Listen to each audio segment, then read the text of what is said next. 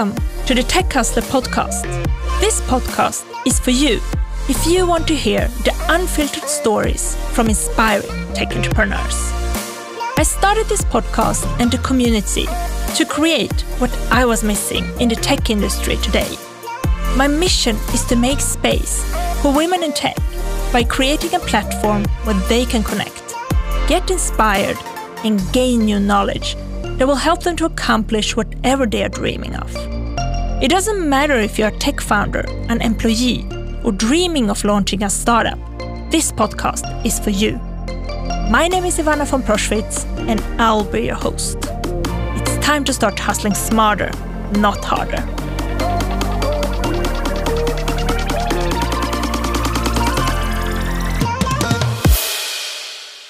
Today's episode is going to be all about money and a little bit of sex and spirituality to make life even better. My guest for today is Ida Herbertsson. She is running an early-stage investment structure which has invested in over 90 companies from the startup house Mink and Ideon Innovation. About 45% of their portfolio companies have at least one female founder, and the latest investment company, Fast Track Capital 3, has over 40% female investors. She is also a Feminvest ambassador working to accelerate female ownership. In her own coaching business, she teaches and supports women to love money and to connect with their sexuality. Warm welcome to the podcast, Ida. Thank you very much. I'm so happy to be here. I am super excited to have you in my podcast today because usually you are in Malmö. Yes, that's correct. So I'm here for an event, which is going to be super fun tomorrow. So it was really good timing. And we have, this episode, like money, spirituality, sexuality. This episode have it all, right? Oh, yes. All the things that I love to talk about. Amazing. But let's start from the beginning. Can you tell me about Mink and Ideon Innovation? Yes. So Mink is the startup house of Malmö and Ideon Innovation is the startup house of Lund. We have incubators and accelerator programs at both these houses, and I am employed by Mink, but I work a lot with both Mink and Ideon Innovation through Fast Track Capital. And Fast Track Capital is not to be mixed with our accelerator program that's called Fast Track Malmö. They used to be very linked together. They still are, but Fast Track Capital has also evolved since then. So to give a background about Fast Track Capital, it was set up, the first Fast Track Capital 1 was set up back in 2017 and invested in 2017 and 2018, moved, and then 2019 we started with Fast Track Capital 2, and in the summer of 2021, Fast Track Capital 3. And the basics are that we invest in early stage startups from our programs. And the first investment structure, Fast Track Capital 1, only invested in the Fast Track Malmö companies. So that's where the name comes from. And then from Fast Track Capital 2, it was evolved and started investing also in the incubator companies at Mink. And then at Fast Track Capital 3, we also took on Ideon Innovation. So now Fast Track Capital is a collaboration between Ideon Innovation and Mink. Yeah, and it creates a nice ecosystem. Yes, definitely. Yeah. And that's like the main reason why we exist compared to other investment structures or investment funds. The main objective for Fast Track Capital is to improve the ecosystem, and that's both by giving access to capital very early stage for the startups, as well as improving and developing the ecosystem for the angel investors by both having experienced and very new angel investors. And of course, it also improves the attractiveness for the startup houses. Yeah. That sounds really good. And what kind of companies do you invest in? We invest very broadly. So the main thing that you need to be able to get an investment from Fast Track Capital is either to be linked to one of our programs at Mink or at Ideon Innovation. And to compare Ideon Innovation and Mink, I would say, like, generally the companies at Ideon Innovation tends to be more deep tech. They have a very close connection to Lund University, which by then makes it come more technical, deeply technical ideas, which is super cool. And other than that, it's a lot about scalability and innovation, wanting to build something that's bigger than yourself. That's basically also what's needed to actually get into one of the houses. So we aim to be able to invest in as many companies as possible. And we're very proud to say that 45% of our portfolio companies has at least one female founder. I think we are around 15, 16, maybe 17% is only female teams, and the rest is male teams. And yes, we still have work to do, but we're way, way better than average, which we also need to be because we are usually the very first investor. And for the companies to be able, for the later stage investors to be able to actually improve their numbers, which today for female founded is somewhere around 1% to 2% and mixed somewhere between 10 to 20, depending on what your sources are. But for them to be able to improve their numbers, we need to become even better, of course, because if the companies doesn't even have the possibility to reach further. So it's given that we need to be really good. And I would say that one of the main reasons why we have succeeded in that is that Mink has had that as like an outspoken goal that we want 50% of our companies in the house to have at least one female founder and 50% of the companies receiving venture capital to also have at least one female founder. And of course, in our investment structure, we have the last one, we have 40% female investors plus a few mixed teams on top of that, which is usually a husband and a wife or a brother and a sister. And that is one of the keys. I wish I had all the keys to how we actually improve those numbers, but female investors is definitely one of the important keys to be able to help more female companies get funded as well, and to really get into the potential that's there, because there are women building the most amazing companies. And to be honest, the venture capital and all capital is just missing out on a big potential. Yeah, I totally agree. And I mean, I interview a lot of female tech founders, and I mean, they are all building very impactful businesses. Yes. And often creating solutions that they were missing or lacking when they had children or when they had like issues of finding a therapist or whatever it can be. So I definitely agree. Like women are creating amazing businesses with huge social. I mean, it's a good business from money-wise, but it also gives back to the communities and also give a positive impact on top. So I'm not saying that's the only thing, but on top, it's also impact on the society, like positive impact on the society. And without having any like data or numbers to back that up, I'm like from experience, I believe, and this is definitely a belief, that if we look at the companies that are funded and we look at the female-funded companies, the majority have an impact. While that's not true for male-funded companies, from my experience. But yeah, I don't have any data to back that up, but I think and my feeling is definitely that women create companies even more to impact the world and to make the world better. And just as you are saying, it's great business as well, which is awesome. Yeah, exactly. Investors can make money and create positive impact. Yes. But what I'm saying or what I'm hearing from you is that you have taken an active decision on this to both like actively sourced female founder teams and mixed teams, and also you have also female investors that understands or like can see things from a different perspective. Yeah, totally. And I would say that we have managed to do that. I would say one important key for us when it comes to finding and having female-founded companies apply to the incubator or to the accelerator is to have coaches and program leads that are female as well. We know that that makes a difference. And I know a former colleague of mine who is now running a VC fund, she says that it's really important for them. She is the only woman. There are two men and one woman in this fund. And I know she said that it's so important that we have this, that we both have male and female general partners in this fund, because the female founders tend to connect to her. And they might not even reach out if it's just male funds.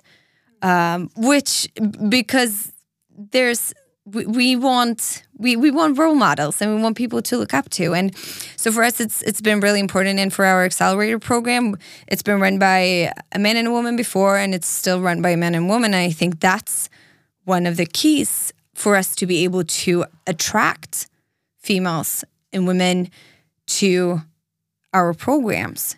And when it comes to our investment structure, when we set up Fast Start Capital 3 during the spring and summer of 2021, we had specific events targeting women where they felt heard and where they could ask all the questions that they didn't know how to ask otherwise. And we've also, one other important thing is that, I mean, in the investment world, when it comes to unlisted companies and investing in startups, usually you need a lot of money. And in our structure, we've had, and that's probably the plan moving forward as well, we've had a ticket size that would allow more women to be able to invest. And for anyone who's new to investing, ticket sizes is the money that the investor actually put in. And that's also helped us bring in more women. And well, some might argue, yeah, you could lower it even more. Sure. There's always a balance between also, to be fair, not having too many investors, because there is a lot of administration that goes into that work as well. But I think there's a lot to do there to open up for women. And it might require you to work a little bit harder. It might require you to actually ask other people than you usually ask, and maybe talk to your friends' wives if that's the closest connection you have to women who might be interested. Yeah, but I mean, you can also tap into those networks. I mean, you don't have to be a woman to understand that diversity is good for business. I mean, if you as a man don't have that networks and maybe are not in that circles, then you can tap into that. I mean, women in AI, for example, we welcome men. We create event for women, but we welcome men as well. And I'm sure like in Female Invests, it's called Female Invests because you want to target the female audience. But I'm sure you don't exclude men. Like men are super welcome to come to your events, or like if you are curious, tap into those networks. Exactly. If you don't have them, like be curious, show up at an event, talk with people, show up at some female tech founder events. I mean, just talk with people, and then you'll get that network and get that pipeline. Because I hear sometimes investors saying, "Yeah, we have too few females in our pipeline. Like we don't have females like applying to us." Then that's something that you should think about. Why is that? How does your webpage look? Who do you portray? Like, how do you communicate? Who is your general partners? Yeah. Do they reflect a diversity, or is it just a homogenic group of people? Because then that's what you will get. That's what you will attract. Exactly. And sometimes, and we were talking about this morning with a few other investors. And sometimes investors tend to say, well, yeah, we don't have that many female-founded companies in our fund, but 30% of them have female CEOs. And that's like, yeah, that's great. That's awesome. And that's definitely, but that's another question. Yeah. Like that's another thing we need to work on as well. But we also see, and we have seen, and that was a big thing a while ago with this femwashing, that there's even companies who are actually doing things or producing products or services for women, but it's only men in the team. In the founding team. In the founding team, in the actual ownership. Yeah, exactly. And there again, if you're not the owner and you don't get the exit, then you don't have the money, then you can't invest in that. So it's something that needs to be built on. And yes, it takes time, but you also need to work harder to reach the female founders. And as you were saying, you realize, okay, how does your web pitch look? Who are you portraying? What can we do to attract them? Call X amount of female founders that you know are running a company. Maybe you've seen that they raised money recently. Hey, why didn't you contact us? For example, I mean, if you're really curious and want to know and want to change, you need to talk to the actual founders that you maybe don't invest in or maybe haven't even seen you yet. Yeah, but I think that's a matter of survival as well, because we talk a lot about these things, and we talk about sustainability and we talk about the sustainable goals and like diversity and things like that. So I would also say it's a matter of survival. Like if you want to stay relevant in this market, absolutely, then you have to be interested in these things, yes, and kind of reach out of your bubble and try to see where is your biases, or where is the hurdles, like what can you change. And it might be usually the smallest things. Maybe you need a partner to show up or be in some panels that are like on events that are targeting the female audience, to be seen in those circles and by that group. Or I mean, you don't have to maybe like redo your whole faces in your whole fund, no, but it can be small tweaks that can make a big difference. Absolutely. And also bringing back to what you were talking about, we also, or that you mentioned, we also need to do it together. Yes. Like, we as women can't do this by ourselves. And to be honest, this is my personal opinion. If we were to do it by ourselves and just push for more women, then I think we're not better than any other human anyways, because what we want and what I believe in the most is that we all have the opportunities, no matter man or woman. And there might be the fact that we also build different types of companies. And we absolutely need to do this together, both when it comes to entrepreneurs and investors. And for any male entrepreneur or male investor who doesn't know how to reach the female companies, female founded, or if you want a female co-founder, find your ways. Reach out and it's like, hey, I want to learn. And yes, that might feel even humiliating and difficult, but I promise you that it's going to be worth it. But what do you think that not many men are talking about these topics? Or do you see them talk? I mean, I think like it's a low-hanging fruit. If there was a male investor talking about these things openly, like asking these questions and like pushing for more diversity, I mean, that would be so easy win for that person. Yes. And I think I would say there are a lot of things happening, like really concrete things. I feel like we're currently where we're moving from only talking to actually doing. And I know there's initiative in Denmark. I don't remember what it's called, but I know a few of the Danish VC funds, including Vækstfonden, which is the government's fund, is involved in this, where they are actually looking into their numbers.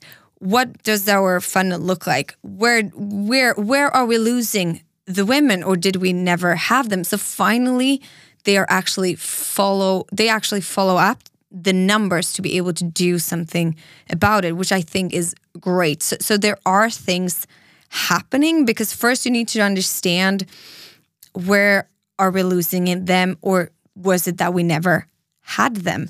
to be able to really change that and to build another narrative. I think that's brilliant because it's not an easy question to answer. No. It's a complex question. Yes. And there is you really have to see the whole pipeline. Yeah. It's not as easy to say we just need more female investors and everything will be sold, or we just need more female entrepreneurs and everything. I mean, you have to really see the whole journey and whole pipeline from how many people or how many women study technical things on universities, how many apply for patents, how many go to these accelerator programs and want to be entrepreneurs, how many then form companies, how many apply to VCs, and then you have also Almi for loans and Vinnova for innovation grants, and then follow-up investments to ABCD.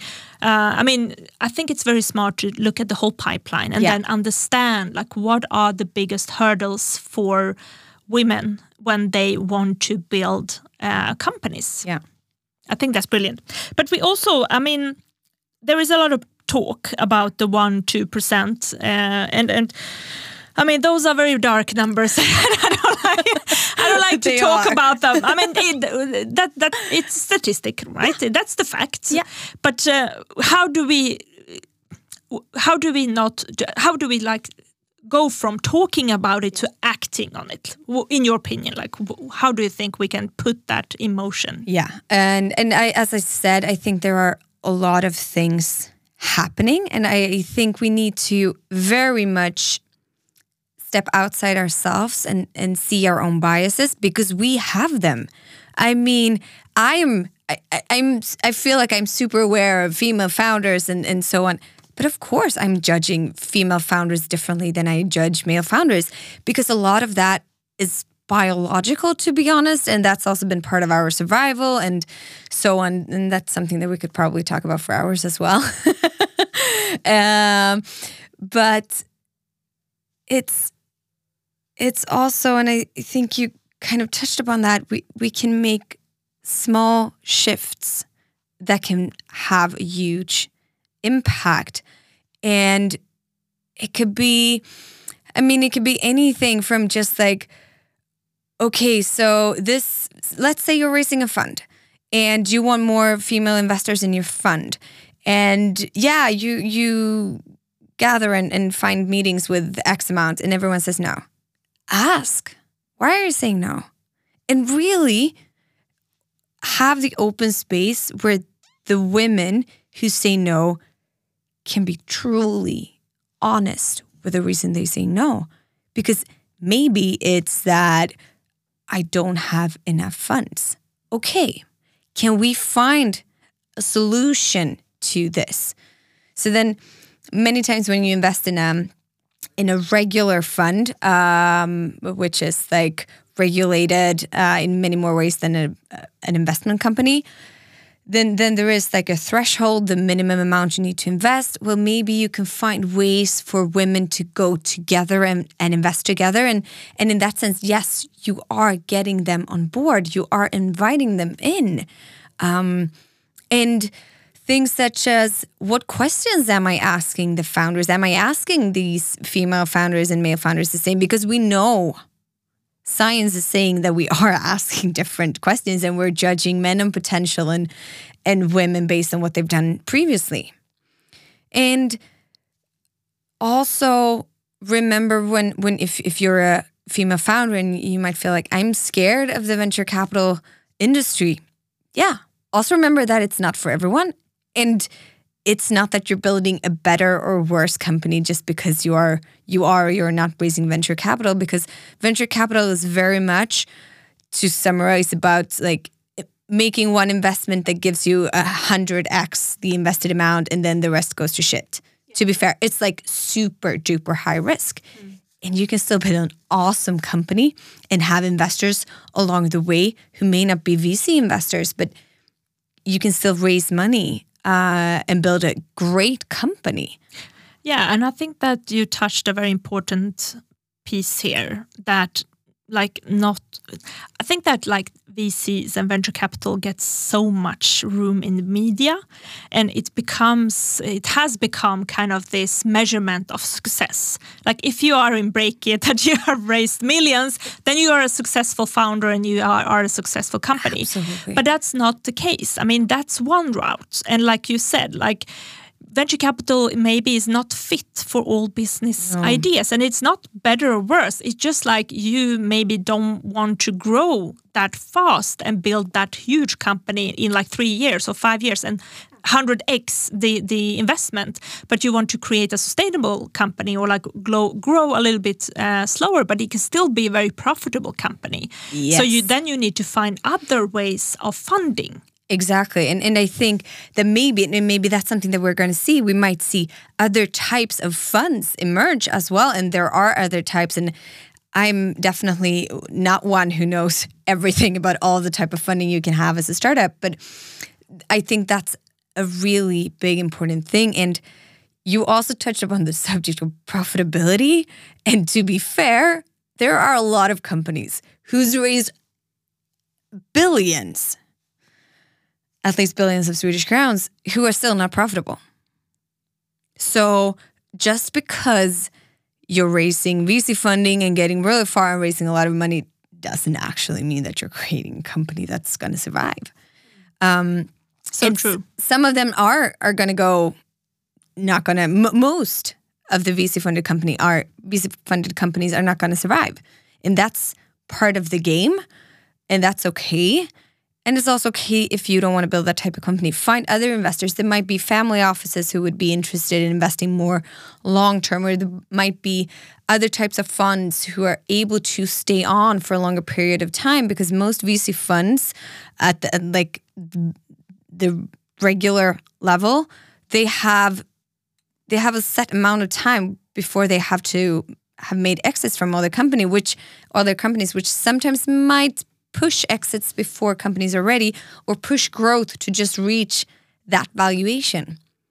Because, and I mean, I'm still kind of part of the venture capital world, but there are so many companies that are built and that are pushed to grow so fast in a way that's not sustainable for the company, but also not for the founders. It's hard work building a VC company. Yeah, exactly. But what does it take to create a VC fund?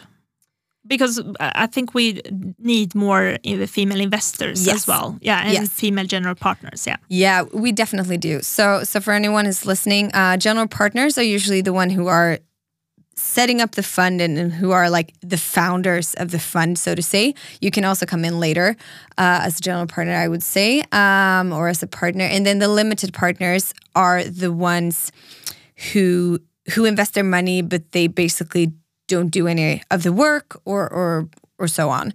And then the general partners build their organization, of course, with more people as well.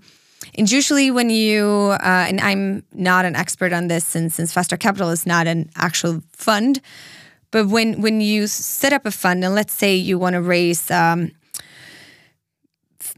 million VC fund, well, then you as a general partner would also need to put in somewhere between 1.5%, maybe sometimes even up to 2%, but 1.5% of that capital yourself. And knowing that we have not that many females or female founders who have done a great exit and then want to go on to build a VC fund, it's difficult because there's not that many people who have $1.5 million to put into a fund, because that also needs to be money. You probably also want some other money and not put all your money into one fund as well. So that has to be money that you are prepared to waste. Yeah, or lose. Exactly, because you never there are no guarantees. Know. Yeah, there are no guarantees. And that's a lot of money. It's a lot of money, and it's a lot of money that many, especially women, don't have. So it's many times even more difficult for women to set up funds. And we've also seen, there are also numbers showing that women who do set up funds tend to get less money from the limited partners, the LPs, than male-only GPs get. So that's also, it's difficult. There are, as far as I've understood, possible ways to like come around this so you don't have to at once put in all the full 1.5%. But that's still making it really a big challenge. And at the same time, it's difficult because you also want the GP to be invested themselves, because you want them to have skin in the game, just like you want founders to have skin in the game when you invest in a company. And the big LPs, they are like pension funds and institutional investors. So they are putting in a lot of money into you.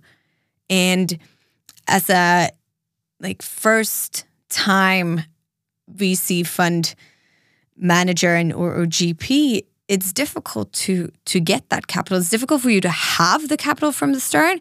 And it's difficult for you to raise because you might not have a track record. But there are ways maybe you can build your track record through angel investing to start with, and find ways. Or, I mean, I haven't built any fund yet. I will probably do that one day. Yes.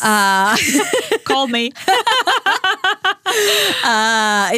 Because I'm so happy that I have had the chance to basically set up a fund and hopefully another one, or like fund, meaning an investment company that it's kind of working as a fund, but it's not really a fund. But to get an understanding without all the regulation that comes on when you're an actual fund, but to actually understand, okay, processes. We have angel investors. Yes, they are involved in a regular fund. The LPs, which would represent our angel investors, are not involved. So that would, of course, make a huge difference. But yeah, still like having options such as fast track capital is not only a way to build the angel network and to get access to capital very early stage, it's also a way to build future fund managers. And one of our biggest investors is Saminvest, which is the Swedish state's government fund. And that is also one thing that they hope to get out of the millions of Swedish crowns that they deploy into these angel investment companies that are set up at different incubators and accelerators throughout Sweden. So they are definitely part of building the ecosystem long term. Oh, okay. I mean, it sounds pretty dark. Oh, no, I'm not going to say it's dark. I would say we are living in a very exciting time. What are the opportunities? Yes, let's talk about that. So how do we, because I mean, it sounds like a vicious circle, right? Yeah. We have too few female investors. So then we have too little capital going to women. And then we also have too few female founders. So like it becomes this circle that's just not positive and not good. So how do we break it? Like what can we do today to help to support more female founders, get in more like female investors? Like how can we support the ecosystem to thrive and women to thrive and get more funding to their companies?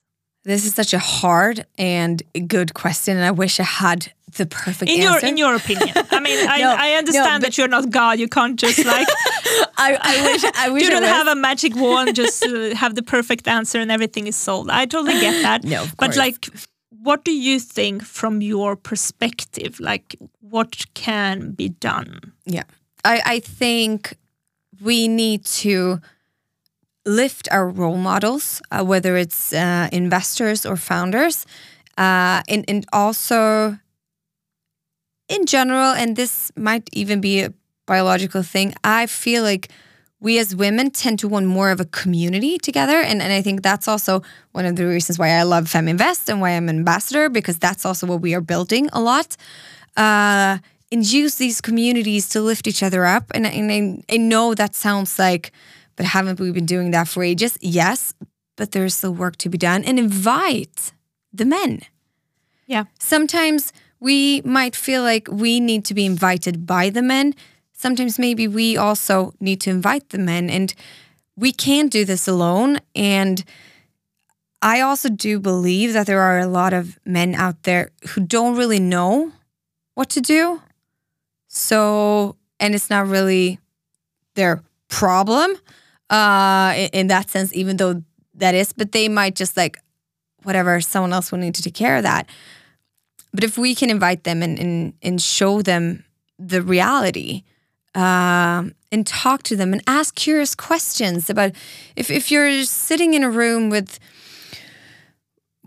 investors or and so on, ask the male investors, why did you ask me that question? Or like really dare to be courageous. I think that's super important, and it's also really, really hard. And we've also talked about opening up our networks. I think we as women are really, really good at that. But yes, so continue to do that. Continue to building community. Continue to show the role models.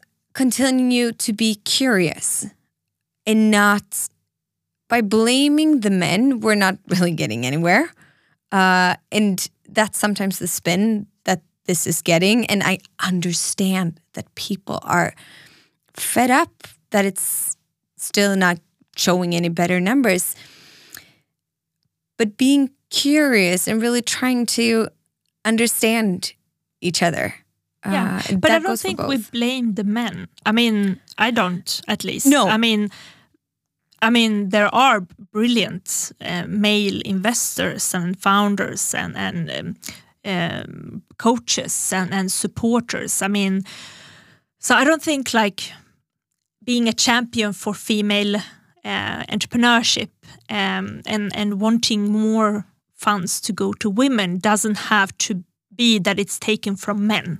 Exactly. I think that's such a good point that you're making, because it's not. It's not about taking from the men and giving to the female. No, it's about creating more for everyone. Yes, exactly. It's about stopping the scarcity that mindset. We believe, instead of thinking like there is enough and more than enough for everyone, because there is, and that's going to create a better world. I love that you brought that up. Yeah, exactly. Totally. But I understand. I totally understand what you're meaning. That in the public debate, it feels sometimes that it's finger pointing, and that like it comes across that like you are hating on men or hating or on female like male founders or male entrepreneurs. But that's I don't see that in that light, and I don't intend to communicate that message at all. But I think that like it's not taking from the men, but it's adding. Or like it's enough for everyone to go around. Yes. Yeah, definitely. Totally. And I mean, as investors, dare to ask yourself, if this was a male-funded company, would I invest more or less? Would I ask the same questions? Because we also tend to see that female-funded teams, as well as female GPs in VC funds, get less money. The tickets that they receive are smaller than the male counterparts. And ask yourself if you are contributing, because we are all contributing to where things are going. So sometimes we need to step outside and also acknowledge that we will never know everything, and that it's okay to change your minds. Exactly. And we are human. We have biases, like you said. We do make mistakes, but it's okay to reevaluate. Yes. Or like get new insights and then act differently in a new situation. Yeah. And dare to acknowledge that to ourselves. It's like, okay, what I did now was not good. Okay, so what can I learn from that? Move on. And if you feel like you're okay with it, talk to others about it as well. And like, hey, I just realized that I'm about to invest in this company. And when I was like looking into myself, I realized that I would invest more if it was a male only company. So yeah, just like admitting that we have these things, and it's going to bring us a lot further. And really look at yourself and see, okay, why is this happening? So yeah. But I think also that men needs more role models. Absolutely. Because I think that some men are like want to allies with females and like want to help them and want to include them, but maybe they don't know how sometimes. Absolutely. And maybe they don't know how to talk about these things in their groups or in their networks.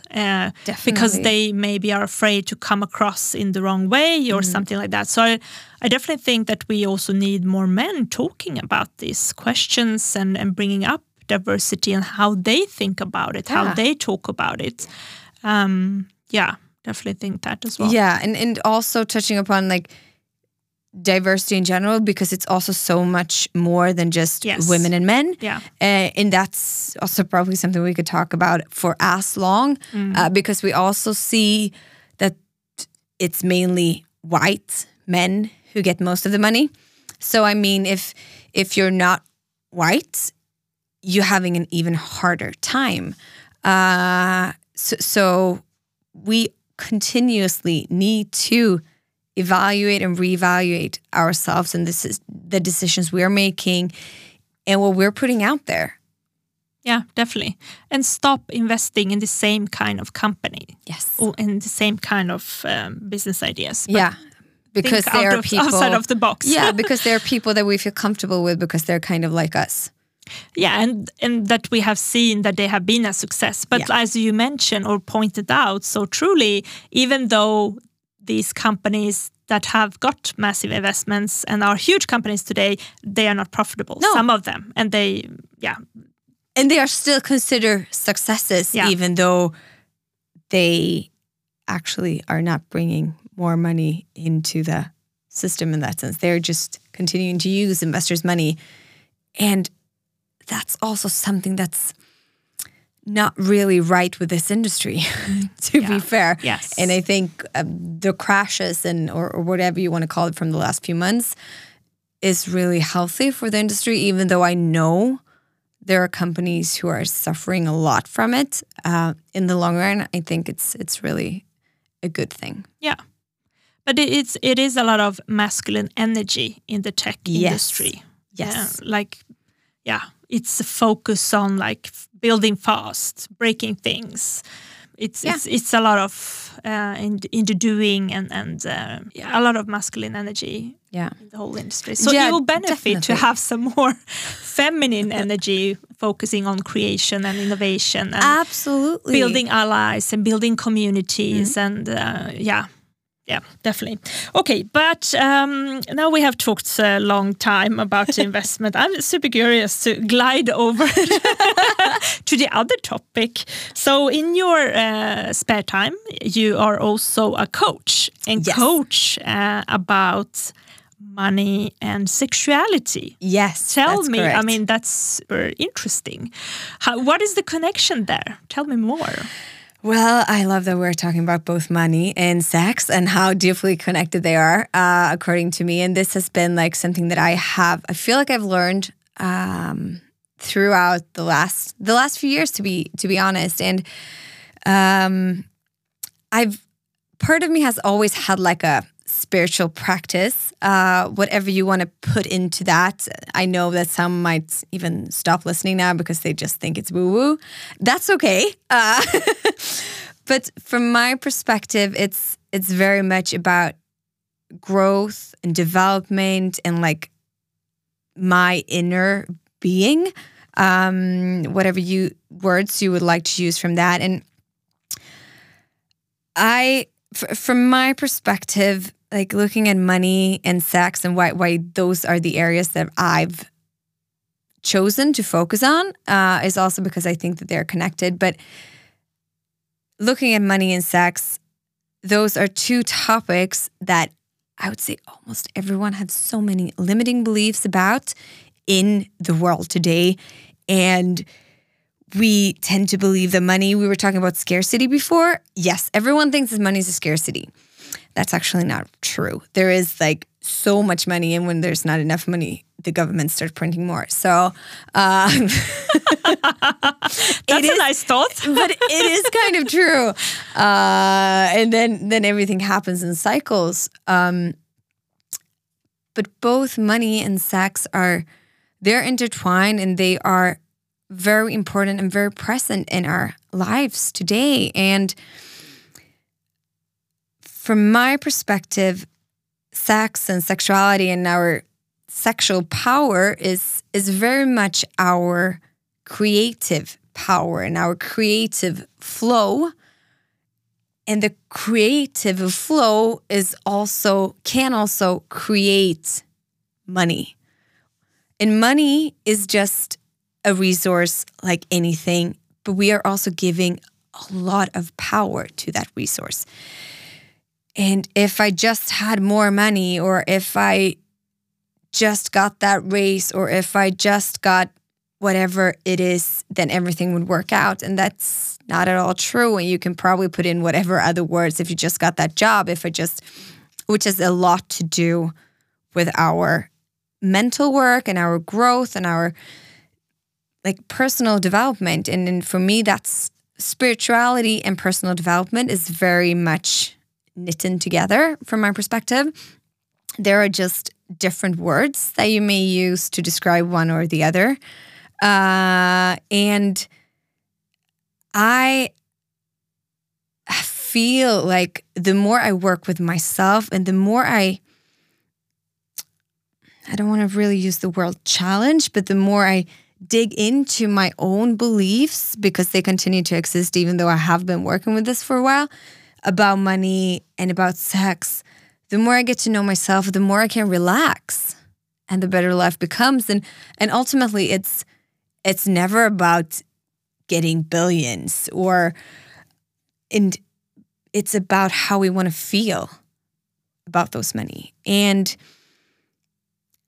money and sex, as I said, what I see when it comes to the connection is so much that there are so many limiting beliefs around both of them, and the creative power that can be unleashed or released if we dare to let go of a lot of our beliefs and dare to allow ourselves to just enjoy and feel the pleasure. And many times when we talk about sex, it's just it's about penetration. And when I talk about sex, it's not at all. It's about energy, like the sexual power or the sexual energy, or if you rather call it, as I did on a workshop the other day, pleasure energy. The things that makes you flow, that's creation. And it's so much within our body. And many of these things, and that I talk about with my clients, is also connecting deeper to your own body, because our body holds so much wisdom, but we have kind of forgotten that. And you were also touching upon the masculine and the feminine energy, which is just so interesting when we start to work more with those. And I think we are seeing more and more women rising, building companies, doing it the feminine way, which is not about do, as the masculine way is. It's more about building networks and communities and being creative and creating impact. Exactly. And not doing in a way that burns us. Exactly. Not rushing something, but working with your intuition and building your company intuitively and in blocks, like building blocks.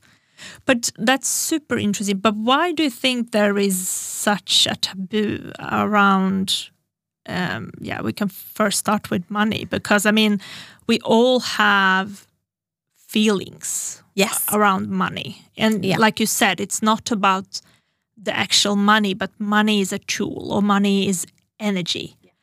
But we have so many feelings around this tool. So tell me a little bit about that. Yeah, we have so many feelings about money.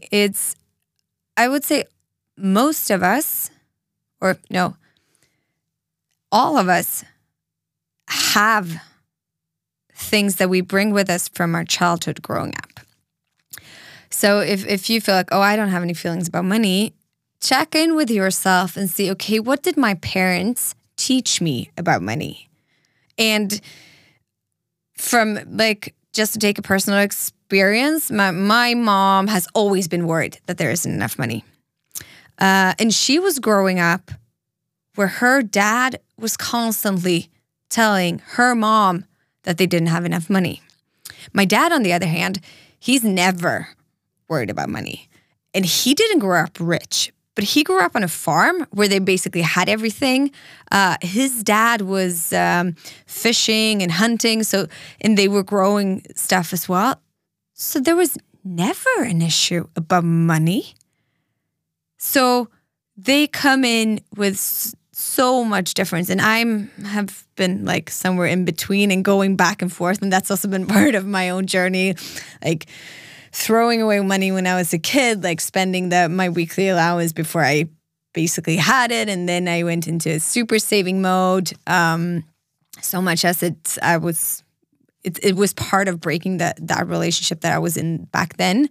And then realizing, okay, wait, it's never about the money. It's about the relationship that I feel with this money. Because looking at yourself, and then you might say, and I know that this might hurt, and I know we're also in extremely difficult times when it comes to money. So take that with you. I know it's difficult now. But many people say that, oh, if I would just have more money, then I will start saving. The thing is, you could probably look back at the last 10 years when you have been saying the exact same thing and nothing has changed, even though your salary might have advanced and you are making way more money now than 10 years ago, but there's still no money left by the end of the month. And for some in society, I really want to emphasize that again. I know it's difficult for real, but also for many of us, we're making it more difficult than it actually has to be. And it hurts to realize that. It's not easy because what's happening is then, okay, so I'm responsible for feeling this about money. We're giving so much power to this paper, which basically doesn't exist as paper in Sweden anymore, but that's another thing. This digital number on your bank account. Exactly. We're giving that so much power instead of taking that power back ourselves. Mm. Yeah, and I mean, we are living in, what do you call it?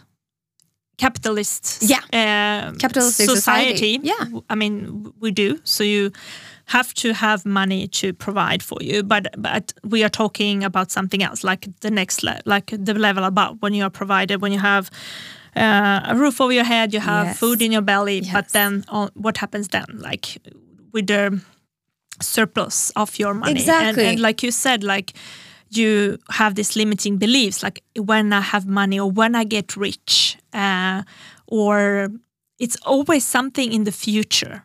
Yes. It's not now. Exactly. And also like you feel maybe when you overspend, you feel guilt that you wasted that money. Yeah.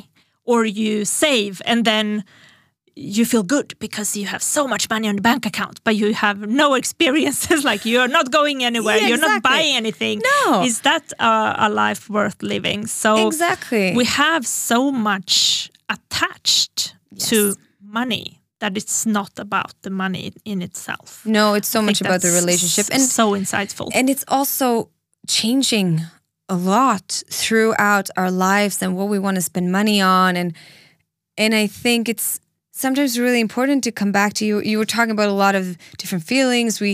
Then we feel shame maybe if we're shopping too much, and somehow we might not feel safe having a lot of money because we might have been growing up having basically zero money. And on a logical level, it might feel like, of course I'm safe if I have money.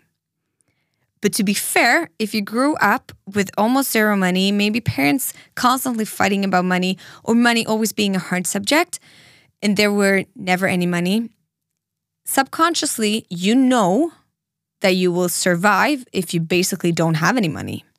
So you find ways subconsciously again to get rid/spend that money because you actually don't feel safe having money. Yeah, exactly. Or you have limiting beliefs that or rich people are jerks, or rich people, like people with money, they are not good people. So that's also a limiting belief. Yeah. Then you don't want to become that person, so you don't want to build your wealth, or like subconsciously you sabotage your own financial wealth because you're afraid, or you're afraid like maybe I would change, like what would my relatives think about me if I had more money and I was wasteful and spent it on I don't know, a car or travels or something. Like it's so much because it's like it's a really taboo and a topic that brings a lot of feelings and also open up our own limiting beliefs and feelings about money reflected in other people. Yeah. So what do you tell your customers, like, or your coaching clients, like how do you work with these things? Yeah. Because it's not just like, oh, I got this insight, now it's done. I mean, it's no, because it's a continuous work, and it also changes as soon as like our own circumstances changes, which got very evident for me when I was when I met my boyfriend about 2 years ago. But what we work with is a lot about asking ourselves what we have been taught and what we can do to release that, and also, which is also where the sex part kind of comes in and intertwines, it's coming back to our bodies. Okay, so when I think about money, and if you're listening to them, when you think about money or think about being rich, what happens in your body? If you really like close your eyes and notice what's there for me, is there something? Oh, there's a contraction in my stomach, or maybe it's like I just want to pull myself together and I feel like, it's this yucky feeling. Notice whatever is happening and be curious about what's coming up in your body. Because again, the body holds so much wisdom that we many times have forgotten. Mm.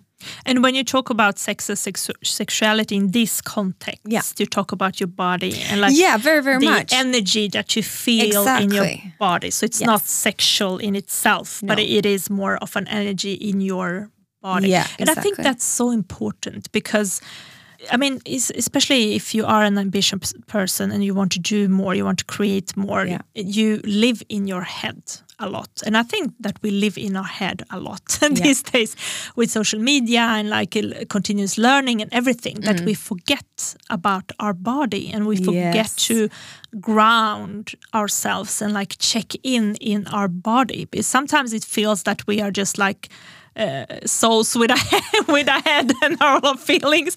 I feel like that, definitely. Yes, me too. So I think it's so important what you are pointing out here, like that your body actually holds so much information and so much wisdom, but we are so used in our society to go on the numbers, on the facts, like not go with your gut feeling or intuition, because that's boo-hoo. Exactly. That's nothing to be trusted. Like it's the facts, but that's not like the whole truth. No, and I think we can create and find so many. I mean, we're talking about business ideas and entrepreneurs and investing before, and I think if we can bring together, the logic, the numbers, with the feeling, the gut feeling, and whatever you want to call it. That's real magic. It's, for me, that's also very much about bringing together the masculine and the feminine. Yes. Those energies, because I mean, they exist and they are there, whether you choose to believe them or not. It's different energies, and when we can merge them together, that's beautiful. And something that I really want to send with everyone also is that, I mean, many of us, including me, have very masculine jobs. I mean, I work with Excel sheets. It's this, do. And when I get home, I just want to allow myself to be held, to be provided for, to relax. And that's taken me years to realize. and it made a huge difference. I still struggle allowing myself to relax into my feminine because we've been taught that we need to be strong and independent and so on and so on. And allowing ourselves to just like take a breath and be held for a while. Yes. And let the intuition, the creativity, let that flow. Yeah. But I 100% agree with you. Like when you combine and merge these two worlds, that's really when the magic happens.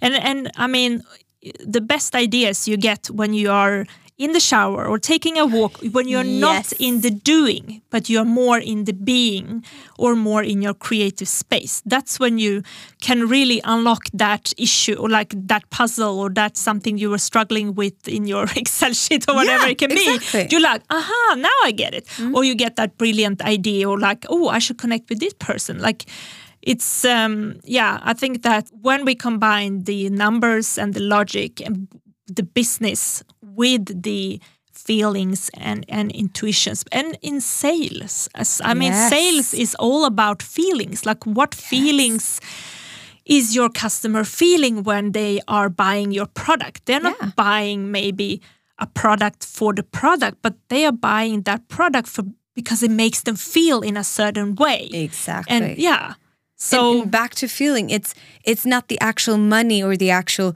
thing that we want to buy or the actual amount in the savings account. It's what we want to feel that we're after. Yeah. So it's so much back to that, which I think we see it coming back more and more. And I feel like many times in the Western society, we have also like pushed that away. Yes. And I think it's great that it's coming back. But it's coming more and more now, especially after COVID, I think, and the pandemic. It has kind of opened up more of space for these more intuition-driven things to flourish. Absolutely. And I think that more and more people are looking into those kind of, to balance all the masculine and all the doing.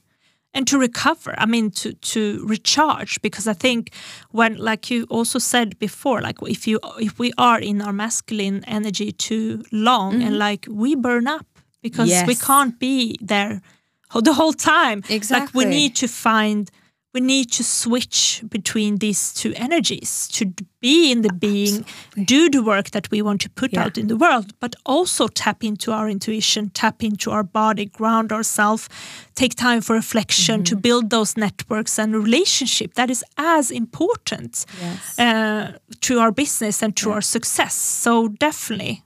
And I think society has work to do, and with society I mean all of us, to acknowledge that those things are worth a lot.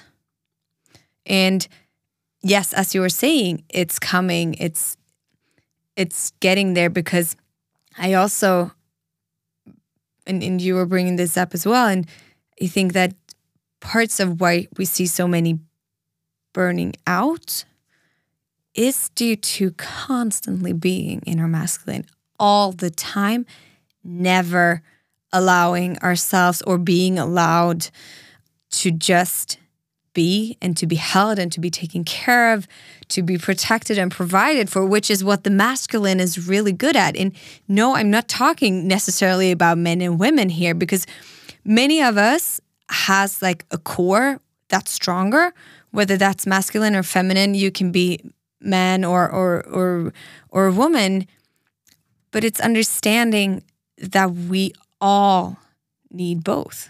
Yeah, exactly. And that's a power to acknowledge both those sides within yourself, and also know when to step into one energy, because sometimes maybe you need to be that boss and be in your masculine energy and take charge, like lead the way in a really like assertive way. But sometimes you need to take maybe another role, more of the empathic leader that are listens and like supports your employees in a more emotional way. So knowing when to use what energy and step into one on the other. That's the strength. Absolutely. Wow. Wow. So much wisdom in this episode. And now it makes much more sense, I think, like money, sexuality, spirituality, and business. So thank you for that. I also always ask my guests in the end, what is your best advice? Yes, I love this question. Okay, I have two things that I feel is the most important. One of the things that I live by is done is better than perfect. Yeah, period. I love that. Yeah. I love that one, and getting shit done, and it's not going to be perfect. And if you ask all of my previous bosses, they've seen PowerPoint slides from me that are a disaster, but I got it done in the end. And actually getting started, no matter how small that first step is, in getting that done. The second thing is passion beats everything. I mean, it doesn't matter if you don't have the right experience or the right connections. If you have the passion, you will find ways to figure it out. So no matter the experience that you have or do not have, passion is going to win. Love that. Love that. And you have to have the passion for what you're building, because you're going to do it for a long time. Yes. And it's going to be hard work. So it is. It's going to have its up and down. It's going to have ups and downs. And it's as so many people say, it's a marathon, not a sprint. And it's life. Also, like, what type of life do you actually want to build? Yeah, exactly. Exactly. Love that. And also, are there any other tech hustlers that you would like me to interview? I have a few interesting investors. I would love to hear Julia Delin, who works at SSE Ventures. She's amazing, having raised a fund and is in the second part of the fundraising. To mention a few other, like some general partners at VC funds, Sara Wimmerkrantz would be amazing. Susanna Jaffe, both of them from Backing Minds. Heidi Lindvall from Pale Blue Dot. Thinking if there were any others. So you're probably just getting investors from my points. I'll take them. Also people who they do have some more experience than I have, also within VC, having raised funds and so on. And they are amazing role models. Yeah, thank you so much. Thank you so much, Ida. Amazing to have you here. Thank you so much for having me. It's been so much fun. Yeah, for me as well. Thank you. Thank you. What did you think about today's episode? Let me know on LinkedIn and Instagram @TechHustler. This podcast is a passion project of mine. So if it speaks to you, it would mean a lot to me if you would give it a nice review and share it with your friends. See you next week, and until then, hustle smarter, not harder.